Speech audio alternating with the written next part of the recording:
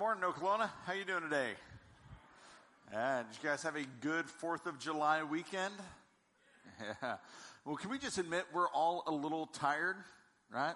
And I don't mean just tired because of the fireworks going off at the neighbors or even in our own driveway last night. I mean, we're tired collectively in this season, aren't we? We have this collective feeling of being frustrated and uncertain and worn out and tired. This COVID pandemic has accelerated and accentuated division and divisiveness and problems, and this pandemic has reshaped our lives. It has rearranged every part of the way we do life here. That this lockdown is something so different. And what I'm about to say is not a judgment on how anyone has handled the lockdown. I appreciate all those who lead in organizations and at levels way bigger than I lead at this church. But just leading at this church, there are so many decisions, so complicated, there's so much going on. So for those who lead in the government, this is not an assessment of what they've done or did or did not do. But I do want us to identify that there are things that seem to be a correlation to this lockdown. That when we've isolated ourselves and we've separated ourselves, and that's become the language of the day, is to separate and distance, that there are other things that happen whenever a people does that. That during the season, there's so much on the rise. And the things we've seen rising are not the things we want to see rise. A rise in unemployment. Oh, we know that. That's not a surprise.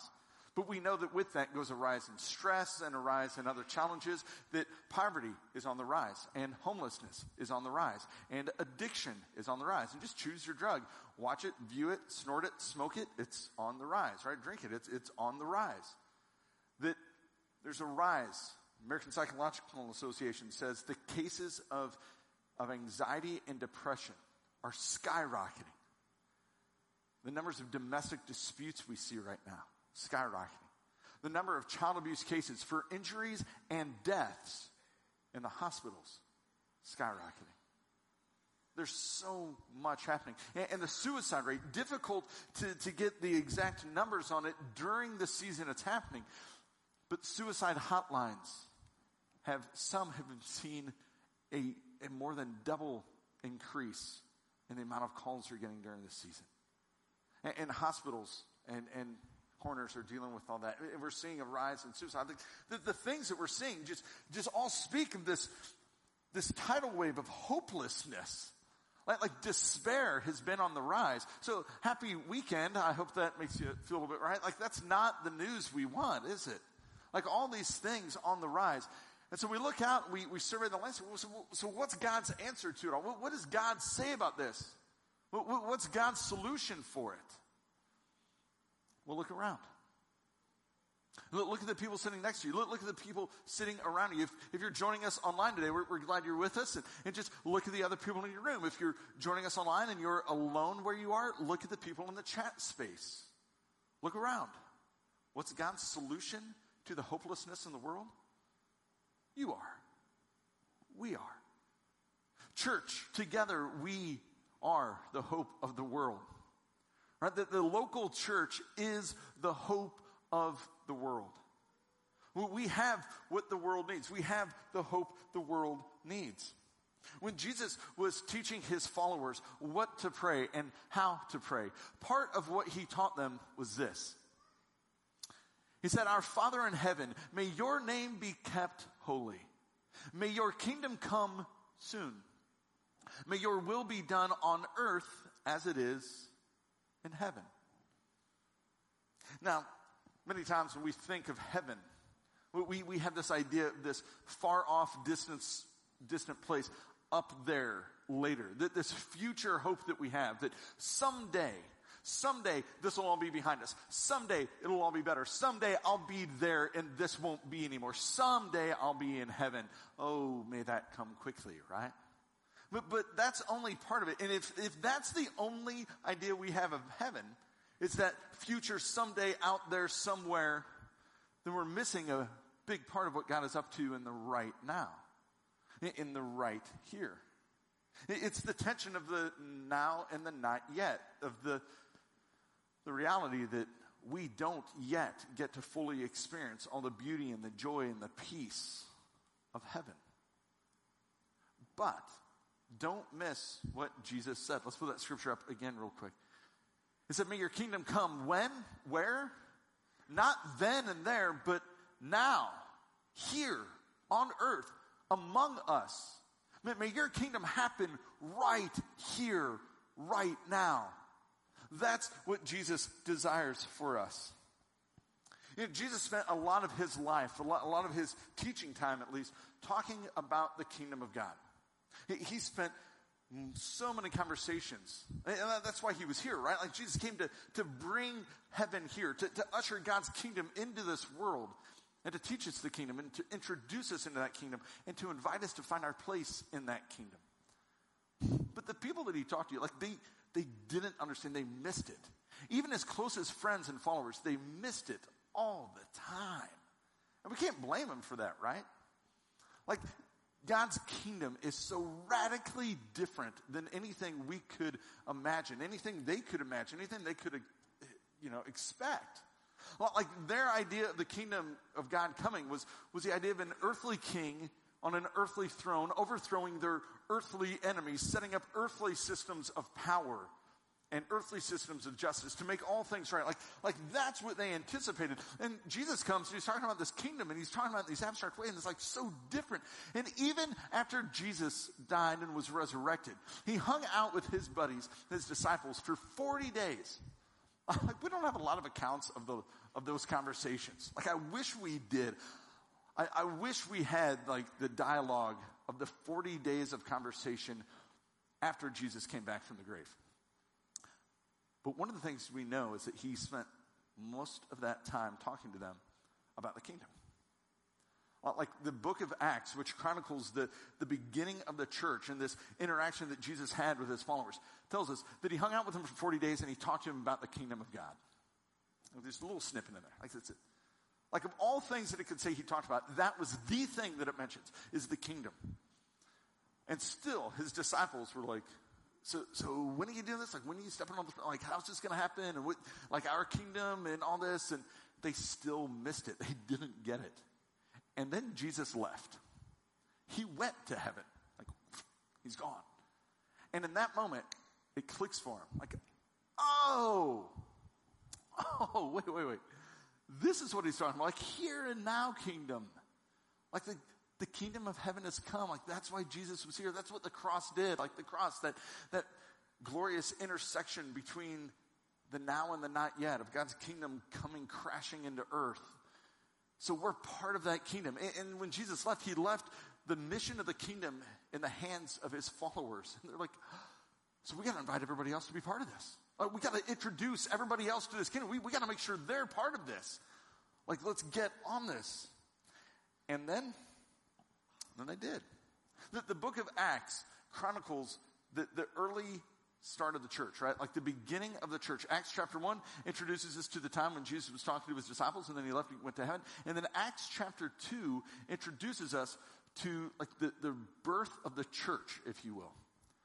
And it was during that season, during this book of Acts, right, that we see this encounter of Jesus followers with all these other religious people. Because it was at a festival, religious festival, and thousands upon thousands of people flocked to Jerusalem, right? Like the temple, the religious center. And they were all coming, well-intentioned, to worship God. Like they were all there for the right purposes. We're here to encounter you afresh, God.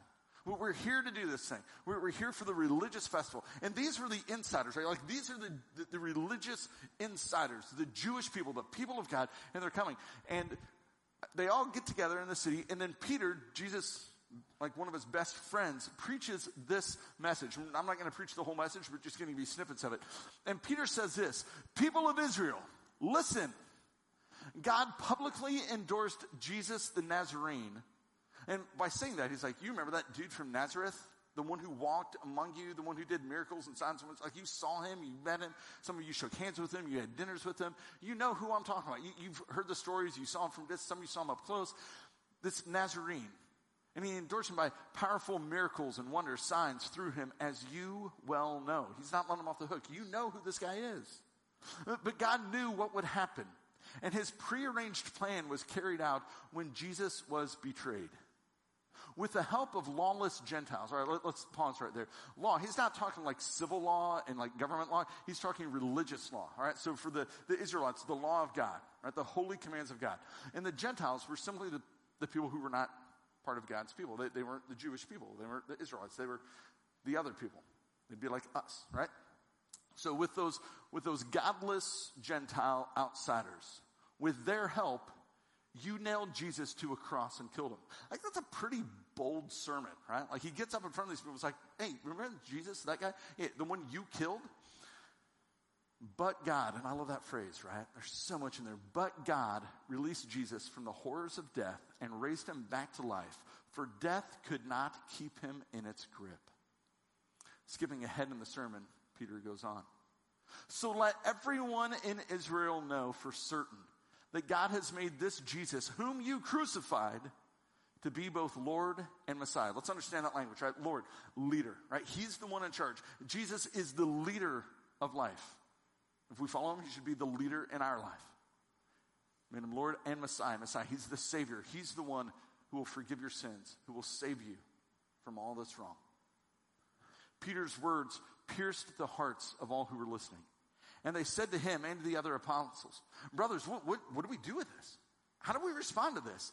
And Peter replied, well, each of you, and I love that because there's this personal accountability, not like all of you, but like each one of you must repent of your sins and turn to God.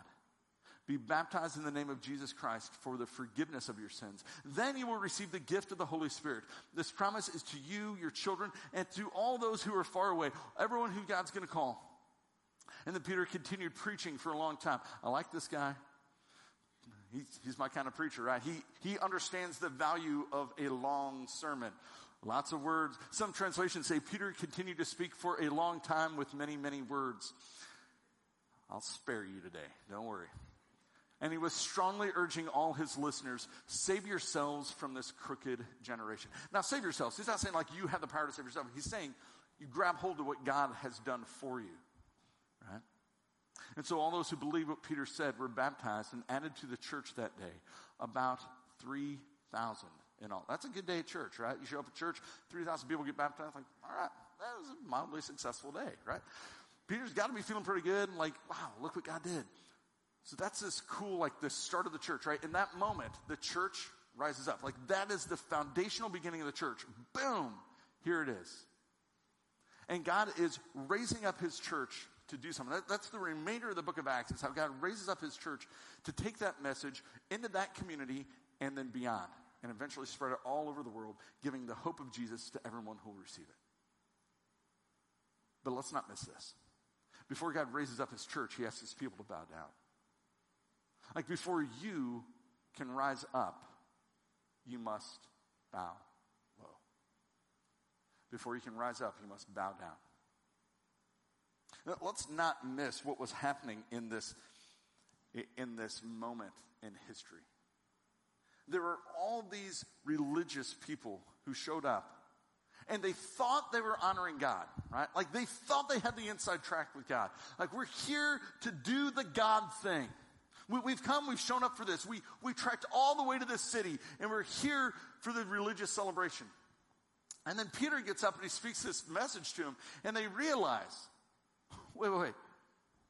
I thought I was tracking with God, but my compass has been broken. I'm a little bit off track. I thought I was tracking with him, but I'm not. This religious path I was on actually isn't God's path. It's the wrong path, and I got to change the path I'm on. Right? And there's so much humility for those who responded in this way. There's so much humility to say, I thought I was in the in crowd, but actually those outcast, ragtag group of disciples who followed that homeless rabbi, those guys had the inside track. Church, don't miss the lesson in that for us. Those who thought they were lined up with God were actually out of alignment. The ones who thought they were in with God were actually not. They thought they were synced up with him, but they were disconnected. And so what did? They repented. And that word repentance simply means you change your direction. Like you're going this way and you say, this is the way God, oh wait, no, that's the wrong way. Okay, I'm going to go the other way. This is the way God wants me to go. Like if you're trying to go to Florida, but you're heading north towards Indianapolis, you got to repent. You're going the wrong way. You're not going to get to Florida by going north, right? Unless you go all the way around the globe. And that's about 24,000 miles. So you don't want to do it that way, right? Like that's a long road trip. You got to repent, you turn, you go the other way. That's what these religious people had to do. They thought they were going the right way. They weren't, so they repented. So how do they demonstrate that repentance? He uses the word baptism. And baptism can be this tough word for us because sometimes when we translate from one language to another, we change those words, right? If you ever go to another country or sometimes even just other parts of the U.S., you got to figure out what they're saying in different ways, right? Like you go to the deep south or you go up to New England, they're going to use like a little bit different version of English. You got to figure out what they're saying. You go to another country, it's not even English, right? You got to figure out. So you translate over. And so we take the words they've said and we work it into our language. But sometimes we just take a word from another language and we come and pluck it in ours. And that's what we did with baptism. We didn't translate. It's called transliteration. We just kept that word. It's from the Greek word baptizo, right? The original language of the Bible. And here's what it means. To plunge or immerse or just to sink into.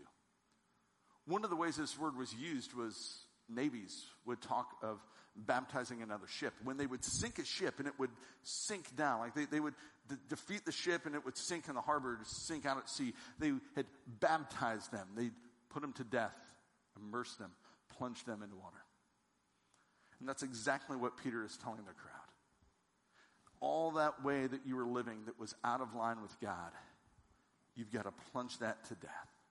You've got to sink that low so that you can rise up in a whole different way of living. This brand new way of doing life. A new way of doing life with Jesus and for Jesus. But if you're going to know the life with Jesus, you got to put to death the way of life that was not synced up with him. And I love the language that Peter uses as he talks about this, because he says, then your sins are forgiven, right? That once you repent and you turn to God and you trust that what God has done will save you and there's nothing you can do to save you, and you demonstrate this by surrendering your life, plunging it to death, just like we saw a little bit ago, right? Putting the old way to death and coming alive in a new way. And he says, and you will receive the Holy Spirit. Now that word spirit can be translated in three different ways. Spirit is one of them. It can also mean breath or wind. And so it takes us back, for those of you familiar with the Bible, in the opening chapters of the Bible, in the book of Genesis, right? When you start, like you open up the Bible, it's right there. First, you see that the Spirit of God hovers over and the wind of God blows. And we see this working of the Spirit. And when God creates the first man, Adam, what does he do? He breathes his breath in Adam's nostrils. He breathes on him and Adam comes alive. And so in our baptism, we have this receiving of the Spirit, of the wind, of the breath of God. Like this is the life breath of God into your nostrils to breathe a totally new life into you. A brand new life. So you rise up into a new life. It's a recreation. It's a rebirth. The old dead, the new alive. That's what we see there. And there's so much hope in this. Like, because in that, we have the life of God within us. We have the power of God within us. We have a brand new hope birthed within us.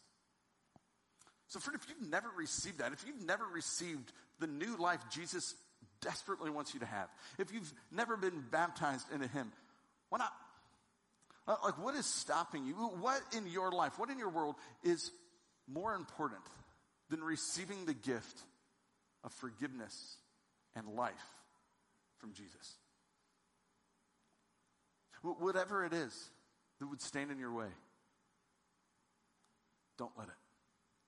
Don't let that thing be your hurdle that keeps you from God. And don't put it off to another day. Don't wait, because you know what happens. Like, oh, man, I should do that next week. No, like, you should do that now. Like Peter preaches this message. 3,000 people that day were baptized. If you have never synced your life up with God, today is your day. Don't wait. Don't delay. it's far too important for you. It is the most important decision you will ever make in life. And we would love to have that conversation with you. If you're joining us online and you want to have that conversation, you're ready to do that, you just simply type into the comments, I'm ready. If you're here today in person and you want to talk about that, you see us out in the concourse afterwards. There's a little counter off to the right, the Guest Connect. You stop by there, you talk to him. Don't delay, don't wait. Today is your day. And we'll figure out all the details later. Listen, we got everything you need to go ahead and take care of it right now. I'll do it right after the sermon if you want, right? Like, it is that important. Don't wait. And I love what we see here, right? Because in this, we see the coming of the kingdom, right? That's the kingdom of God. People syncing their lives up to him, finding the hope that Jesus offers. Because wherever Jesus is, that's where hope is.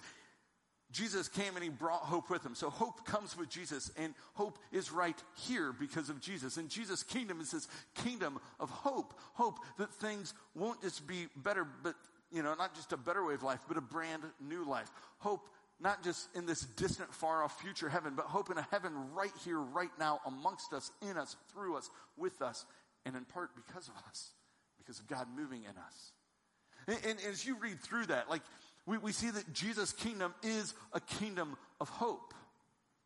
And I know as you look at the words in that passage, the word hope doesn't show up. Like, it's not one of the words there, but hope is all over that passage. Like, that's what it's about. There's this hope for us, for forgiveness and newness and true life. And when you receive that, hold on. Because it changes everything. So if you're new to us today, that's step one. But if you've been following Jesus for a while, the next part's for you, okay? So check out what happens in this Jesus community after they accept, right? 3,000 are baptized, and then all the believers devoted themselves to the apostles' teaching, to fellowship, to sharing in meals. I like that part especially, including the Lord's Supper, and to prayer. A deep sense of awe came over them all. Don't lose that, right? They were wowed by God and what God was doing in them and through them and among them in their midst. Don't lose the holy wow of God, this awesomeness. And if you've never grabbed hold of the awe, you need to look again at who Jesus is. The God of heaven, of the universe, steps into our world for us, sacrifices himself for us so that he can save us. There's just a wow factor in that. And so this sense of awe overcame them. And then they performed many miraculous signs and wonders. And all the believers met together in one place, and they shared everything they had. And they sold their property, and they got rid of their possessions, and they sold those. And then they shared the money with those in need. Think about this. This is radical. This is crazy, right? They sold everything, and then they took care of other people. And they worshiped together at the temple, kind of what we're doing, every day. Or one day a week as we do it. And then they met in homes for the Lord's Supper, right? So they were in the houses and they're at the building, houses building. It's kind of this, small group and church, right? Not exactly the same, but you get the vibe of that, right? We carry some of those same things to today. And they shared their meals with great joy, and don't miss this word, generosity. All the while they were praising God and they were enjoying the goodwill of all the people. And each day the Lord added to their fellowship those who were being saved. Right, 3,000 was just the start. Every day, more and more and more and more people coming to know Jesus, coming to be saved, joining in this Jesus movement. This is crazy, right? Church, there was once a community of believers, a community of Jesus followers who were so radically transformed by what Jesus was doing in their lives, that they became so radically devoted to God that they would do whatever God asked of them. There was once this community of people who followed Jesus, and they were so radically changed because of Jesus that they became so radically devoted to Jesus and committed to him and his mission. And that because of that, they would do whatever Jesus asked them to do. And don't miss how other people viewed them. The crazy sacrificial love these people had for one another, and all those who weren't there yet, as they were inviting them in, as they were loving them into their community, that crazy sacrificial love didn't draw the ire and the disdain of the community around them. It drew the wonder and respect of those. They looked on them with respect. They looked on them in such good ways, with goodwill. You know why? Because they weren't just putting it out there in political statements or on social media or saying this is the way it should be or this is what's up. Because they were going to people and just loving them the way Jesus was moving them to love. Like it was this radically transformed movement of people who were just responding to the love of Jesus in their life that was leading them to go love other people in these radical ways. The remainder of the book of Acts details how this Jesus movement began to spread amongst that community, and then from that community into that part of the world, and then eventually through the rest of the world, right? So we see this book of Acts. And if you're familiar with the Bible, if you look in your Bible, you'll notice that Acts has 28 chapters, right? You move through 28 chapters of Acts, and then at the end, it's not like, oh, and then the church stopped. No, you get this idea it keeps going. And we know it keeps going. I mean, we've seen it keep going. We're here. We're 2,000 years later. Jesus is still present. The Spirit is still moving. God's kingdom is still advancing. Hope is still on the rise through us. It's still going. Church, here's what that means. It means that we are the 29th chapter of Acts.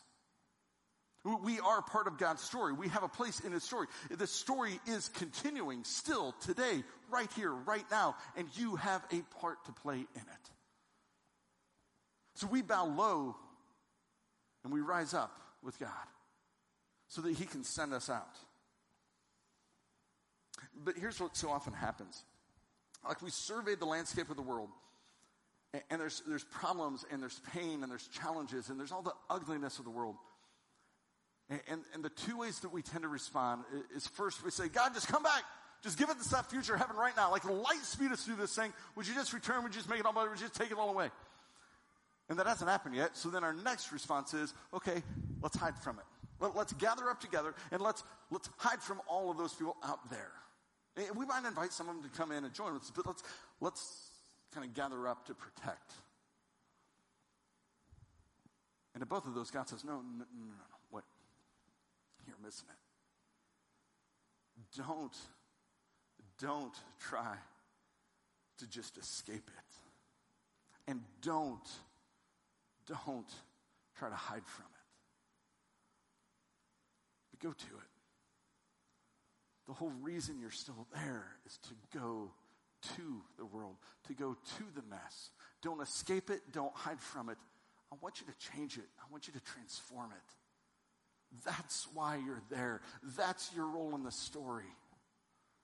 Friends, if we have been changed by God, then we're to bring change to the world. If we have received the hope from Jesus, it's so that we can then overflow that hope and take that hope to other people. We are supposed to be hope bringers. Like that's your place in the story. And God has crafted a unique, specific role for you to play in His story to bring hope to a hopeless, hurting world. And let's not miss this. The New Testament is pretty clear that if we don't do our part to bring His heaven here and now, we may not experience it then and there. If we are not actively involved in what God is up to in the here and now and bringing hope to this world, then I'm not sure we have a place in the heaven that's then and there. That's what Jesus tells us, right? He gives this whole thing about sheep and goats in one spot, and he's kind of laying that out for us. And so that means in the sea of gloom, of this gloomy, dark world, that's just when all the evil is on the rise, that hope should be rising with it or even ahead of it. Right? That's what Jesus desires for His followers, is that we would be islands of hope in this sea of gloom, that we would be beacons of hope to people who don't have it. And so we are to bring hope. And the world needs us to bring hope. If we don't do it, who else will? Who else can? Nobody can bring the hope that we can, because nobody else has the hope that we have. They'll try, and we see it all the time. They'll try and do it through politics and through systems and through all these different programs. They'll try and do it through justice movements and social justice. Here's the deal. Social justice is okay, but like justice without Jesus is not justice, and it will fail. Here's what the world needs. They don't need movements and politics. They need the kingdom of God. They need the people of God to raise up and live the way Jesus calls us to do, because that's the only hope that's going to make a difference. They need the kingdom people to live like the King has called them to live. That's where the hope is found. So friends, here's what that means for us as the church, that we are the hope of the world. We as the church are the hope of the world because we have the hope of Jesus. And that is the only hope that matters. Every other thing we hope in will fail us. We have the hope of Jesus in us. And that's what the world desperately needs and wants. So we got to be hope bringers. This early community of believers were so changed by Jesus. I can't get over that. If we've just added Jesus to our life, but nothing else has changed, like our plans for work and our plans for school and our plans for our happy married life and our plans for retirement and our plans for what we do with our money and what we do with our time and what we do with our sweat and our energy and our resources. If we've just simply added Jesus and none of that has changed, I'm not really convinced we've added Jesus. Because Jesus changes everything. He changes every part of our lives. Like if COVID has reshaped our lives more than Jesus, the King of Kings and Lord of Lords, has reshaped our lives, we've missed it. Like we should be so radically reshaped by what Jesus is doing in us still that it should change every part of our lives.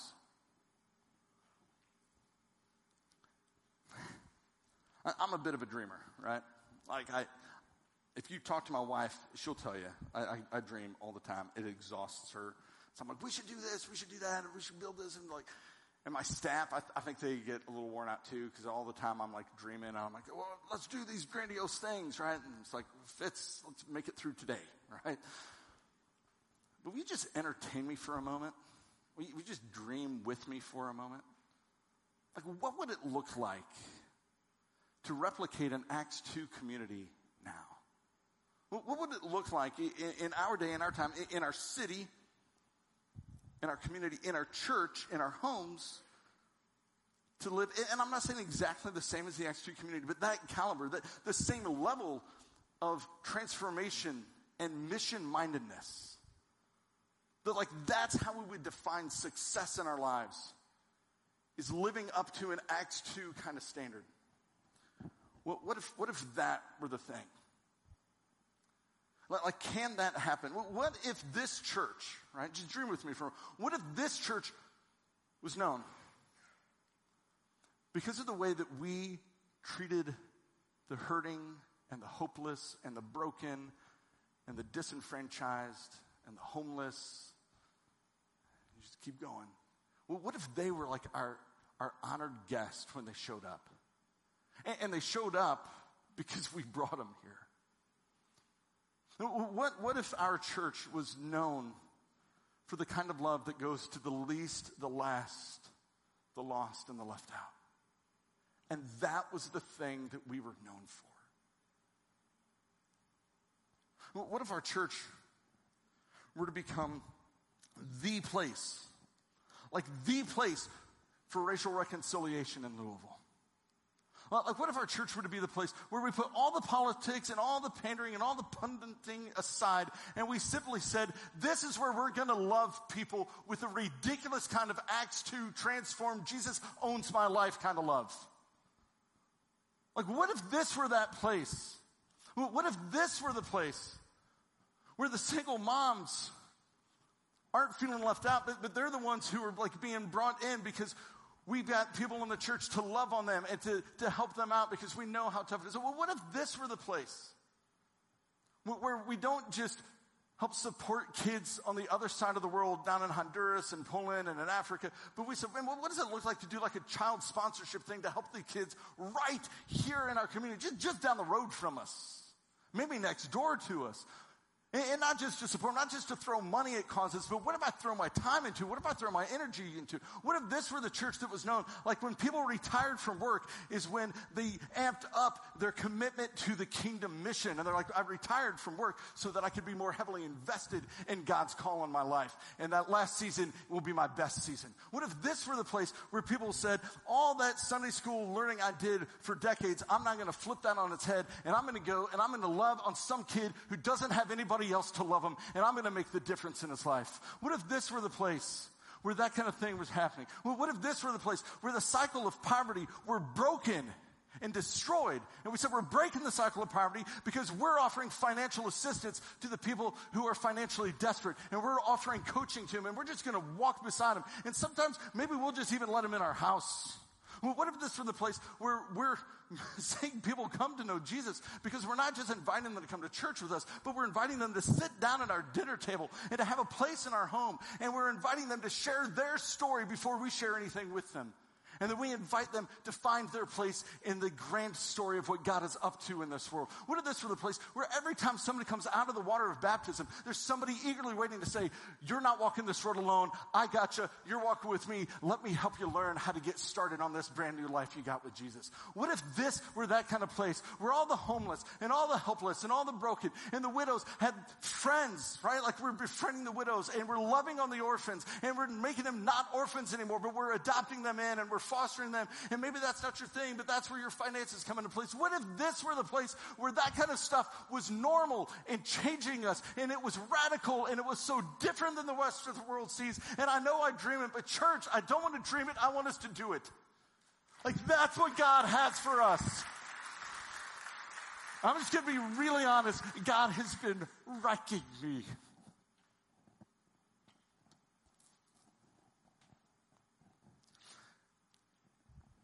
As I read God's word, it is wrecking me afresh in this season. As I survey the landscape of our world, and it is wrecked, I think God wants our hearts to be broken just like that. He wants our hearts to be broken for the things that break his heart. And he wants us to go headlong into the mess.